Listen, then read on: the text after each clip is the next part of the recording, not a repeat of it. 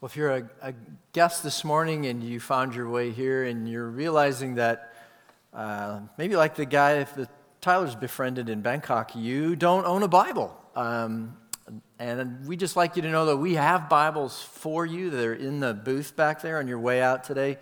If you'll stop by and grab one of those guys, they'll give you one. And a Bible is a right handy thing to have. So if you don't own one, please pick one up on your way out. This is the year of treasuring the church at North Wake, where we grow in our love for the bride of Christ here at North Wake. And we do that really for one main reason, and that's because He treasures the church so much. Our God truly loves the church.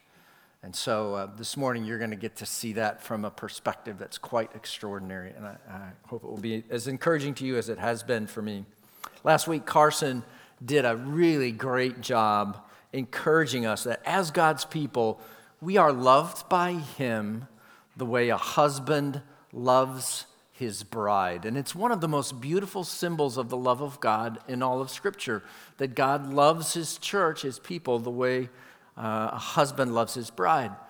But this morning, we want to look at that from a different perspective. What if we're not a very beautiful bride? What if we are, in fact, a wretched, unfaithful, cheating, kind of despicable bride? What then? Would God still love us if that's who we were? Of course, mercifully, that's not who we are, right? We would never be that kind of bride. Not us. But in fact, the New Testament teaches us that there's a sense in which we are. In fact, the whole Scripture is full of descriptions of the church, just not as the bride, or the people of God, not as the bride that God loves, but an unfaithful bride that God loves. That language permeates the Bible from one end to the other. If you go all the way towards the back end of the Bible in James chapter 4, we hear this kind of language used for us when it comes to the discussion is about unanswered prayer, and it says, you ask and do not receive because you wrongly spend it on your passions. You adulterous people. The language there is really, you adulteresses. Do you not know that friendship with the world is enmity with God? So this is one of the ways that the Bible describes us pervasively, right? I say that because I want you to know that when you read the love story that we're about to read between the prophet Hosea and his wife Gomer, this is your story. This is your love story. This is how you are loved by God. Right? And I'd like to begin our study of the book of Isaiah by letting you listen to the passage that we're going to look at today. Starts in chapter 1 and goes through chapter 2, verse 13. I'd like you to listen to it from the Message Bible, and there's a couple things I want to preface it with. First of all, you really are listening to the Bible. This stuff is in the Bible, okay? I'm not making this up. It's in the Bible. And secondly, it's pretty shocking. So those of you who are parents and your kiddos are with you, they're going to learn some new words. And we rate these sermons PO, parental opportunity. So you're going to get a chance to do some splaining and some teaching about the Bible when you get home today. But if you would just prayerfully listen to this rendering of chapter 1 and the first part of chapter 2 from the Message Bible, and then we'll unpack it together.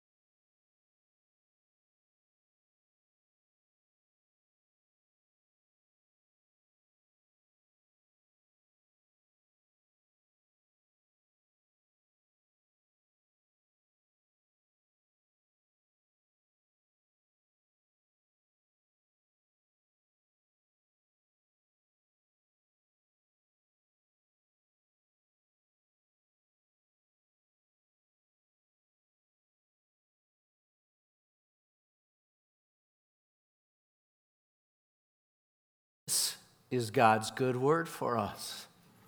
Thanks be to God. Really, it is God's good word for us. I know it's not language that you would commonly hear on any given Sunday in church, but it is God's good, hard, even beautiful word for us. And if you don't mind, let's, as we get ready to unpack it, let's pray just for a moment. God, be kind to us and help us get past the shocking language to the shocking love that is behind it, even for us, even for us. So, Lord, have mercy on us now, we pray, by your word and your spirit. Amen.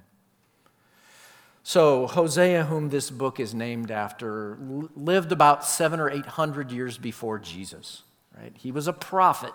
A prophet is someone God speaks to, who in turn then is charged with speaking to God's people. Sometimes God gives them something more than words. He gives them kind of object lessons of their lives that they're to live out before people. It's powerful visual imagery, even sometimes shocking imagery. And they in the Old Testament, these prophets would go to great lengths at God's instructions to communicate his message to his people in a way that would break through their hardness of heart. So you've got in the Old Testament things like Jeremiah walked around with a wooden oxen yoke on his shoulders in the streets of the town as he preached. Isaiah walked about naked for 3 years. Ezekiel lay on his left side for 390 days and then on his right for 40 days, all the while bound up with ropes. All of this is God's directing to shock a hard-hearted people into hearing. And this is the kind of thing he's doing with Hosea and his marriage. This is no ordinary marriage, right? Verse 1 of the book of Hosea. The word of the Lord that came to Hosea, the son of Beeri, in the days of Uzziah, Jotham, Ahaz, and Hezekiah, kings of Judah, and in the days of Jeroboam, the son of Joash, king of Israel. When the Lord first spoke through Hosea, the Lord said to Hosea, "Go, take to yourself a wife of whoredom, and have children of whoredom, for the land commits great whoredom by forsaking the Lord." All right, before we look at that shocking marriage that God asks of this prophet, notice that there's historical details. They're names of kings. It happens in a time. It happens in a place. The point is, it happens. And this is not a parable that's made up. Okay?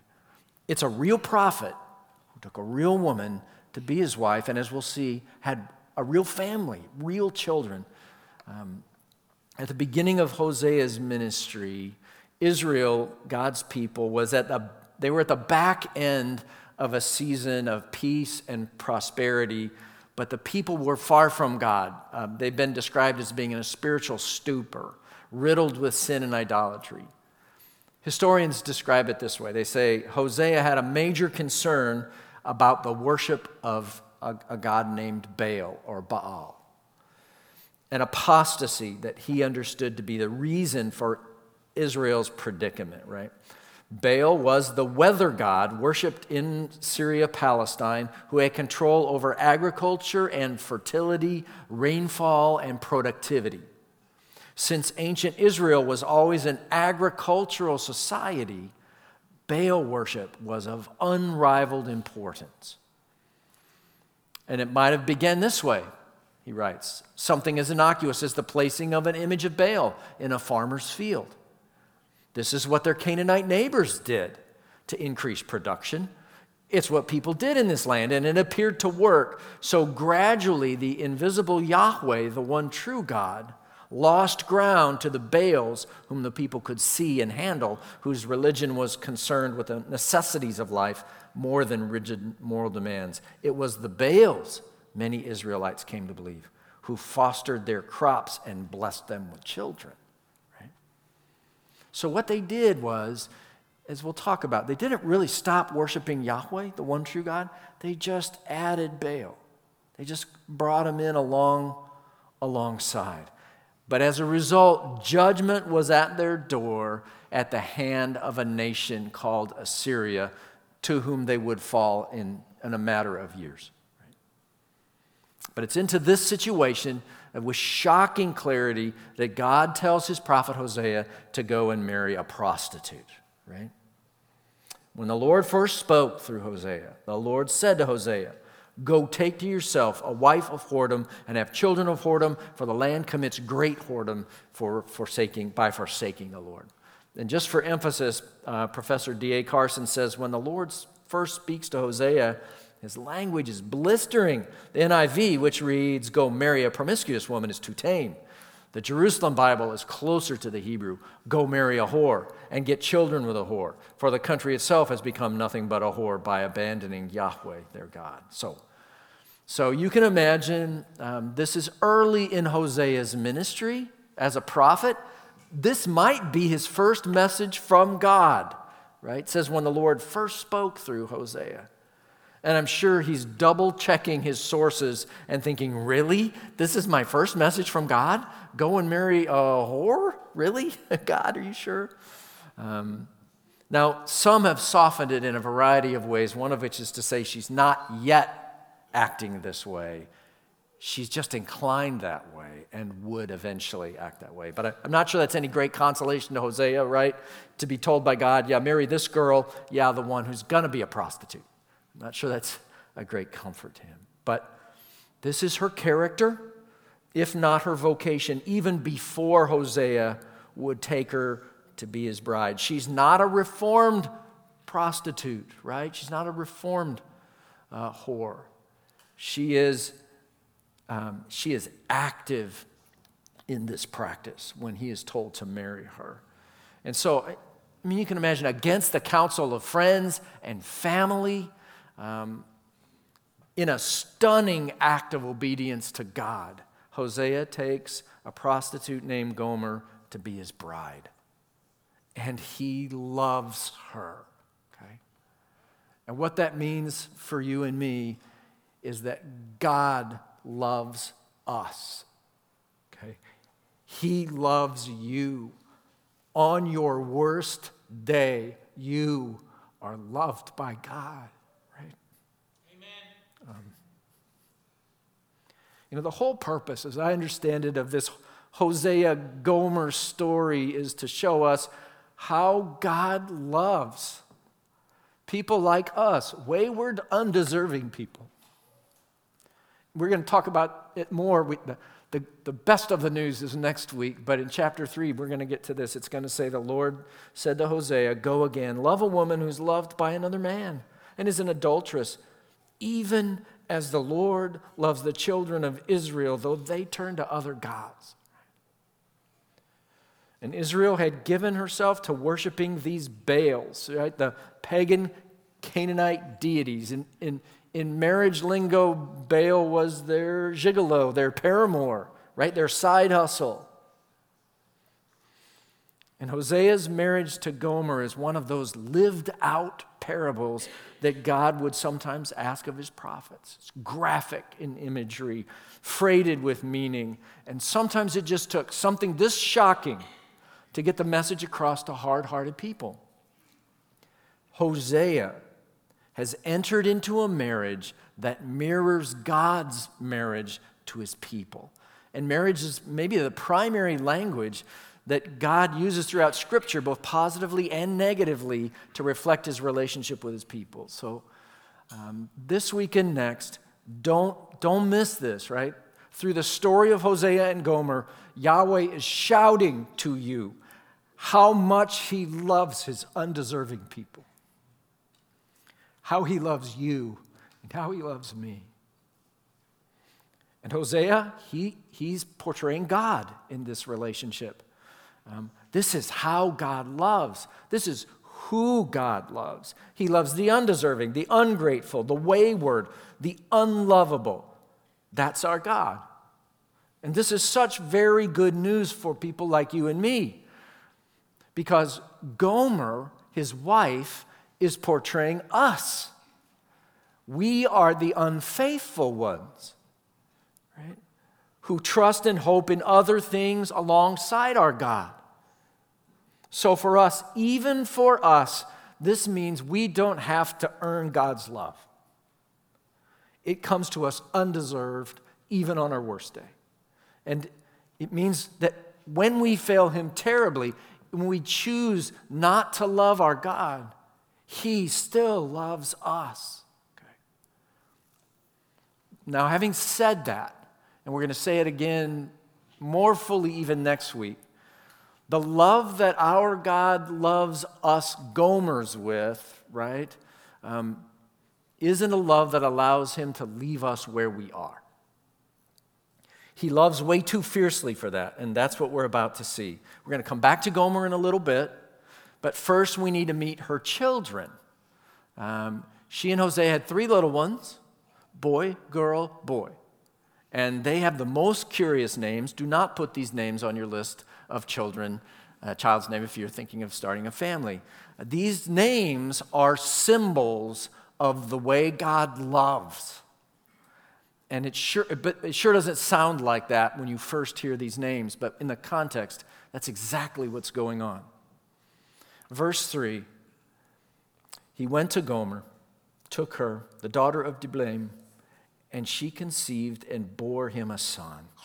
And the Lord said to him, call him Jezreel, for in just a little while I will punish the house of Jehu for the blood of Jezreel, and I will put an end to the kingdom of the house of Israel. And on that day I will break the bow of Israel in the valley of Jezreel. The firstborn is a boy. They name him Jezreel after this place, this valley and a city.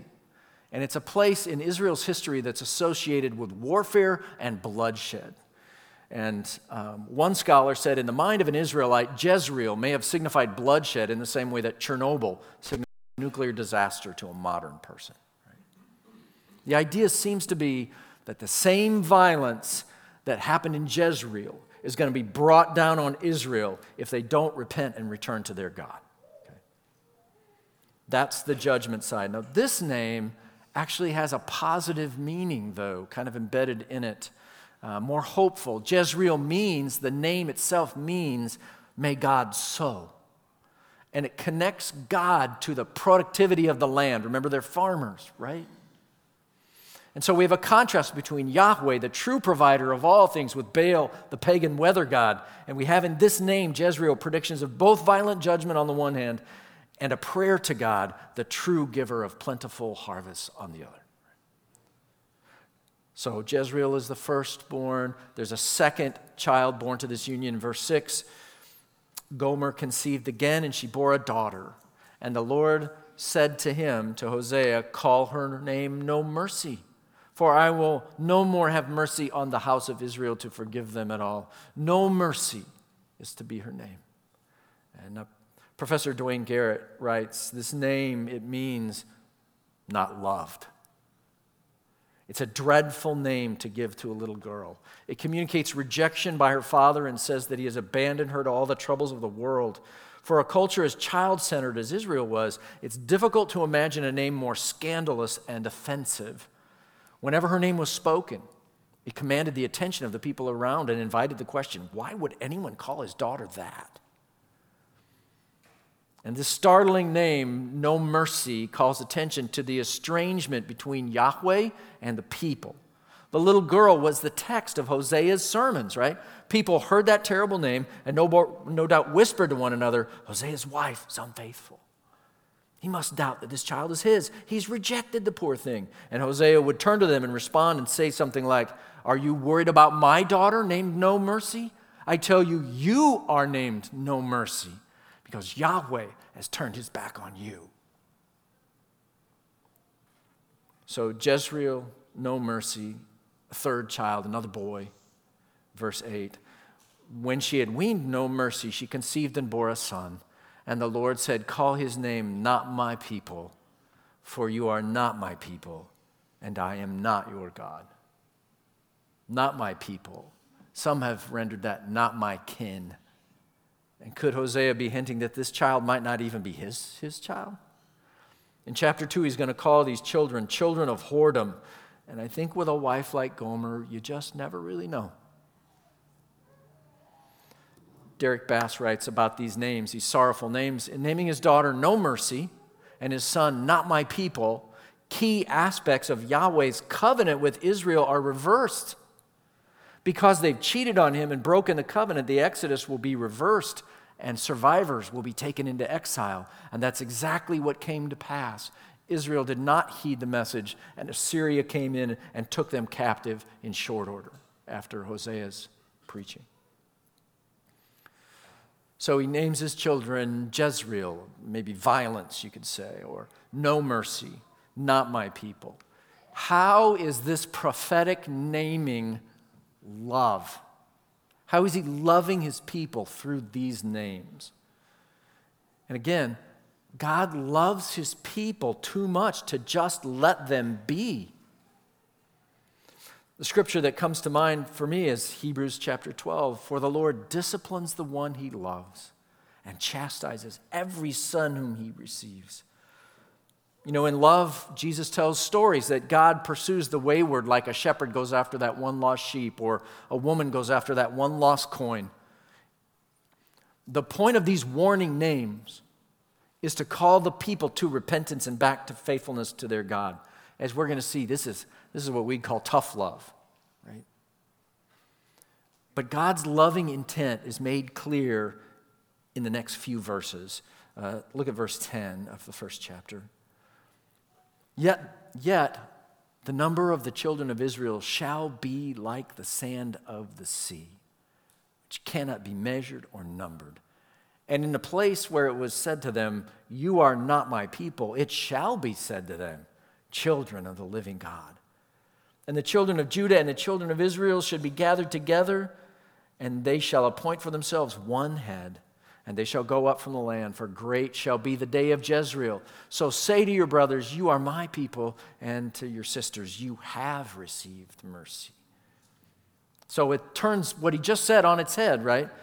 From you are not my people to children of the living God. From not being his people to being multitudes of his people. They estimate, some historians do, that there were like 60,000 landowners in Israel at this point in time. If you scoop up a couple sand at the beach, you got 2 million grains of sand in that cup. God is gonna bless these people. They are his. He's gonna restore them if only they will return to him. Right? It echoes the promise God made to Abraham way back in the book of Genesis. He says, I will surely bless you, and I will surely multiply your offspring as the stars of heaven and as the sand that is on the seashore. It's all going to be restored and more if they will just repent and return to their true husband, the true God. And that's the plea in the next verse of chapter 2, verse 2. Plead with your mother, plead, for she is not my wife, and I am not her husband, that she put away her whoring from her face and her adultery from between her breasts. God is pleading with his people to repent and return to him, even enlisting the children, right? And until she does, he's going to wield the consequences of his bride's sin to chastise her until she repents and returns. And you see this in the verses that follow. Listen as I read these verses to you, how God frustrates her pursuit of her sin. Right? Verse 3, lest I strip her naked. Call her to repent, lest I strip her naked and make her as in the day she was born, and make her like a wilderness, and make her like a parched land, and kill her with thirst. Upon her children also I'll have no mercy, because they are children of whoredom. For their mother has played the whore. She who conceived them has acted shamefully, for she said, I will go after my lovers, who give me my bread and my water, my wool and my flax, my oil and my drink. Therefore I will hedge up her way with thorns, and I will build a wall against her, so that she cannot find her paths. She shall pursue her lovers, but not overtake them. She shall seek them, but shall not find them. And then she shall say, I will go and return my first husband, for it was better for me then than now. And she did not know that it was I who gave her the grain, the wine, and the oil, who lavished on her silver and gold, which they used for Baal. Therefore, I will take back my grain in its time, and my wine in its season. And I will take away my wool and my flax, which were to cover her nakedness. And now I will uncover her lewdness in the sight of her lovers, and no one shall rescue her out of my hand. So if you hear it in there, God is employing all kinds of strategies to frustrate her pursuit of these other lovers and make them unfruitful. He uses shame and humiliation and sorrow. In verse 3, he's going to strip her naked and make her as the day she was born. In verse 10, I'm going to uncover her lewdness in the sight of her lovers. In verse 11, he's going to put an end to all of her mirth. He uses deprivation and dissatisfaction. Verse 3, he's going to make her like a wilderness. He's going to make her like a parched land, and he's going to kill her with thirst. Verse 9, he's going to take back his grain in its time, his wine in its season, take away his wool and flax, which were to cover her nakedness. He's going to use frustration and failure. She said in verse 5, I'll go after my lovers who give me my bread and my water, my wool and my flax, my oil and my drink. Therefore, I'll hedge up her way with thorns, and I'll build a wall against her so she cannot find her paths. She shall not pursue her lovers. Or she shall pursue her lovers, but not overtake them. She shall seek them, shall not find them. And I'll lay waste her vines and her fig trees, of which she said, these are my wages, which my lovers have given me. I will make them a forest, and the beasts of the field shall devour them. And so all of these strategies that God is playing out that sound like judgment are really they are judgment, but they're his love. Look at verse 7. All of them have one goal in mind. She shall pursue her lovers, but not overtake them. She shall seek them, but shall not find them. Then she shall say, I will go and return to my first husband, for it was better for me then than now. See, everything's designed here that's playing out in Israel's life, in Gomer's life. The humiliation, the shame, the sorrow, the deprivation, the dissatisfaction, the frustration, the failure. It's all designed to turn her heart back towards her first husband, towards her true love, her true husband, her true God. And it finds its great fulfillment in the reign and rule of one called the Messiah. He clues us in on this back in chapter 1, verse 11. He says, the children of Judah and the children of Israel shall be gathered together. So the divided nation's going to come together, and they shall appoint for themselves one head, and they shall go up from the land, for great shall be the day of Jezreel. That one head is what the Hebrews would call the Messiah. The Greeks would call him the Christ, and we know that it was Jesus. Right?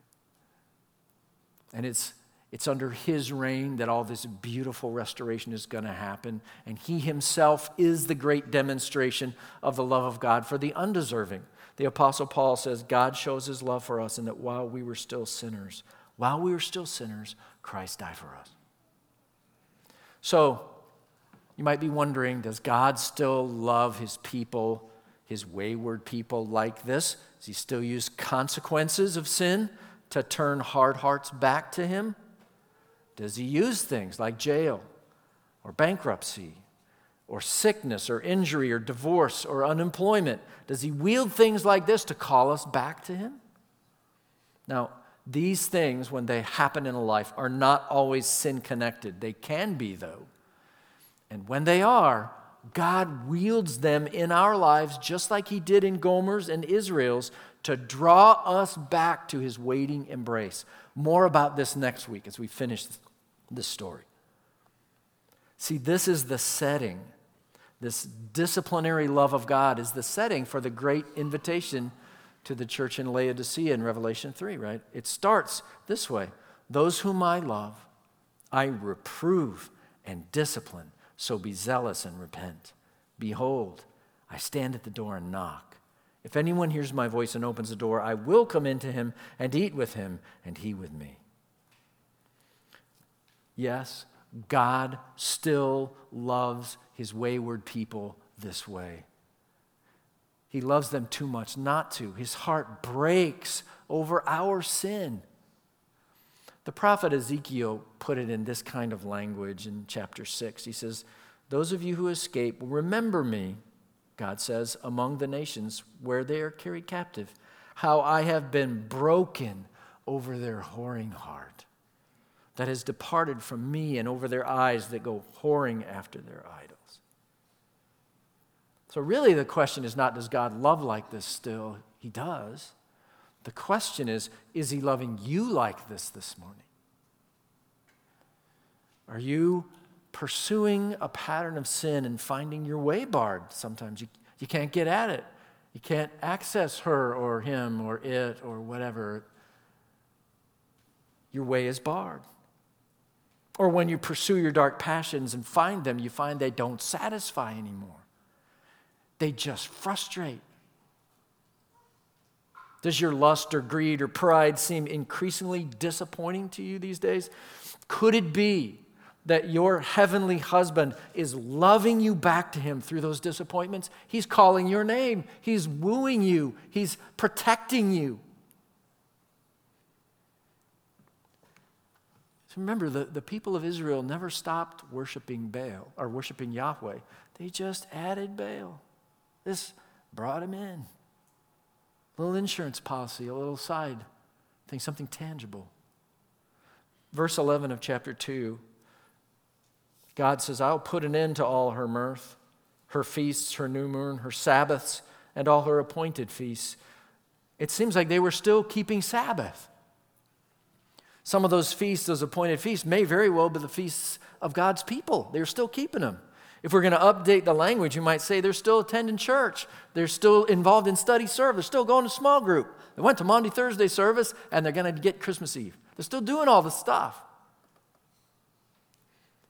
Professor Garrett again says they could carry on the outward duties the faith required without realizing that God had rejected them and was determined to put this pretense to an end. The tragedy is not that so many were desperately licentious, but that so many had fallen so far from God and did not know it. See, eventually, as our closing verse puts it, they simply forgot God. Verse 13, I will punish her for the feast days of the Baals, when she burned offerings to them and adorned herself with ring and jewelry and went after her lovers and forgot me, declares the Lord. Are you forgetting God? Is there maybe a lesser God, we could call it, who's snuck in, become your hope for satisfaction in life, the place where you look for peace or joy or hope when you're troubled? And they're not always bad things. They're not always these evil, dark things. Sometimes they're just misprioritized or misplaced good things. I heard one pastor put it this way once. He said, when a good thing becomes a God thing, that's a bad thing. And so it could be really good things. It could be family. It could be work. It could be the weekend or the ball game or a beer. Where are you looking for peace when you're troubled and hope when you're sorrowed? Another way to say it, who's your Baal? God is fiercely loyal, as husbands ought to be. He allows no gigolos, no paramours, no side hustles, none. Some of you remember Senator John Edwards, who was a vice presidential candidate a handful of years back. He was unfaithful to his wife, Elizabeth, and she writes about that sorrow. When she learned of her husband's infidelity, she says, after I cried and screamed, I went to the bathroom and I threw up. And the next day, John and I spoke. He wasn't coy, but it turned out he wasn't forthright either. I felt the ground underneath me had been pulled away. I spent months learning to live with a single incidence of infidelity, and I would like to say that a single incident is easy to overcome, but it is not.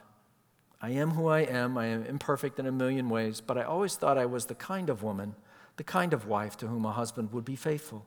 I had asked for fidelity, begged for it really when we married. I never need flowers or jewelry. I don't care about vacations or a nice car, but I need you to be faithful. Leave me if you must, but be faithful to me if you are with me. So this morning, are you being steadfastly faithful to your heavenly husband, who loves you steadfastly, even on your worst day?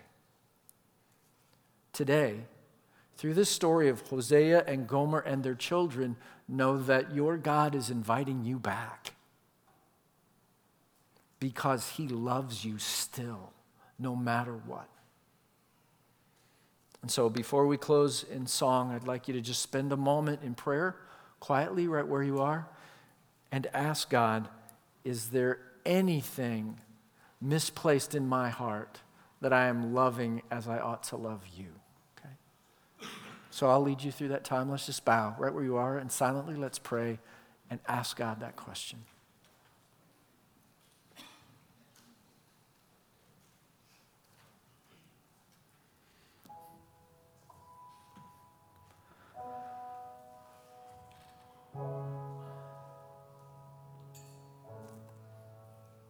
What wondrous love is this, God? That when we are at our worst, our most undeserving,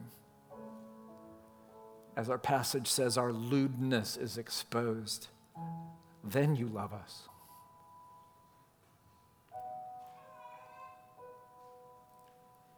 And so now we remember back to when that was for us. And we give you thanks for loving us.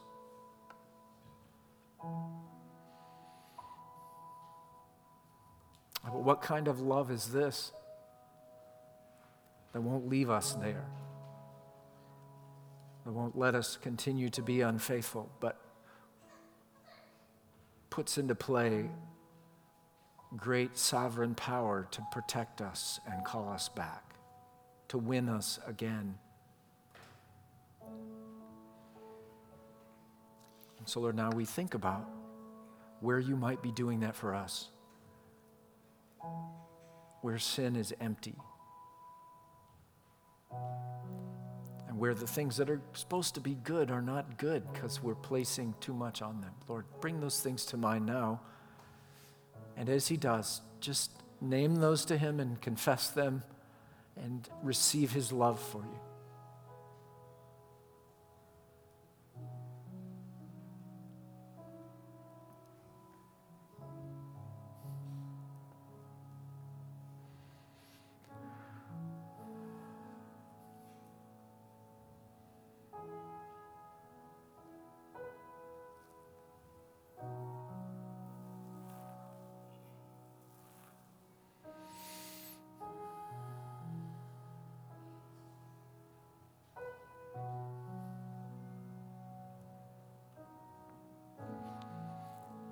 God of compassion, in Jesus Christ, you did not disdain the company of sinners, but welcomed them with love. Look upon us in mercy, we pray. Our sins are more than we can bear. Our pasts enslave us. Our misdeeds are beyond correcting. Forgive the wrongs we cannot undo. Free us from a past we cannot change. Heal what we can no longer fix. Grace our lives, our undeserving lives, with your love, and turn the tears of the past into the joys of new life with you.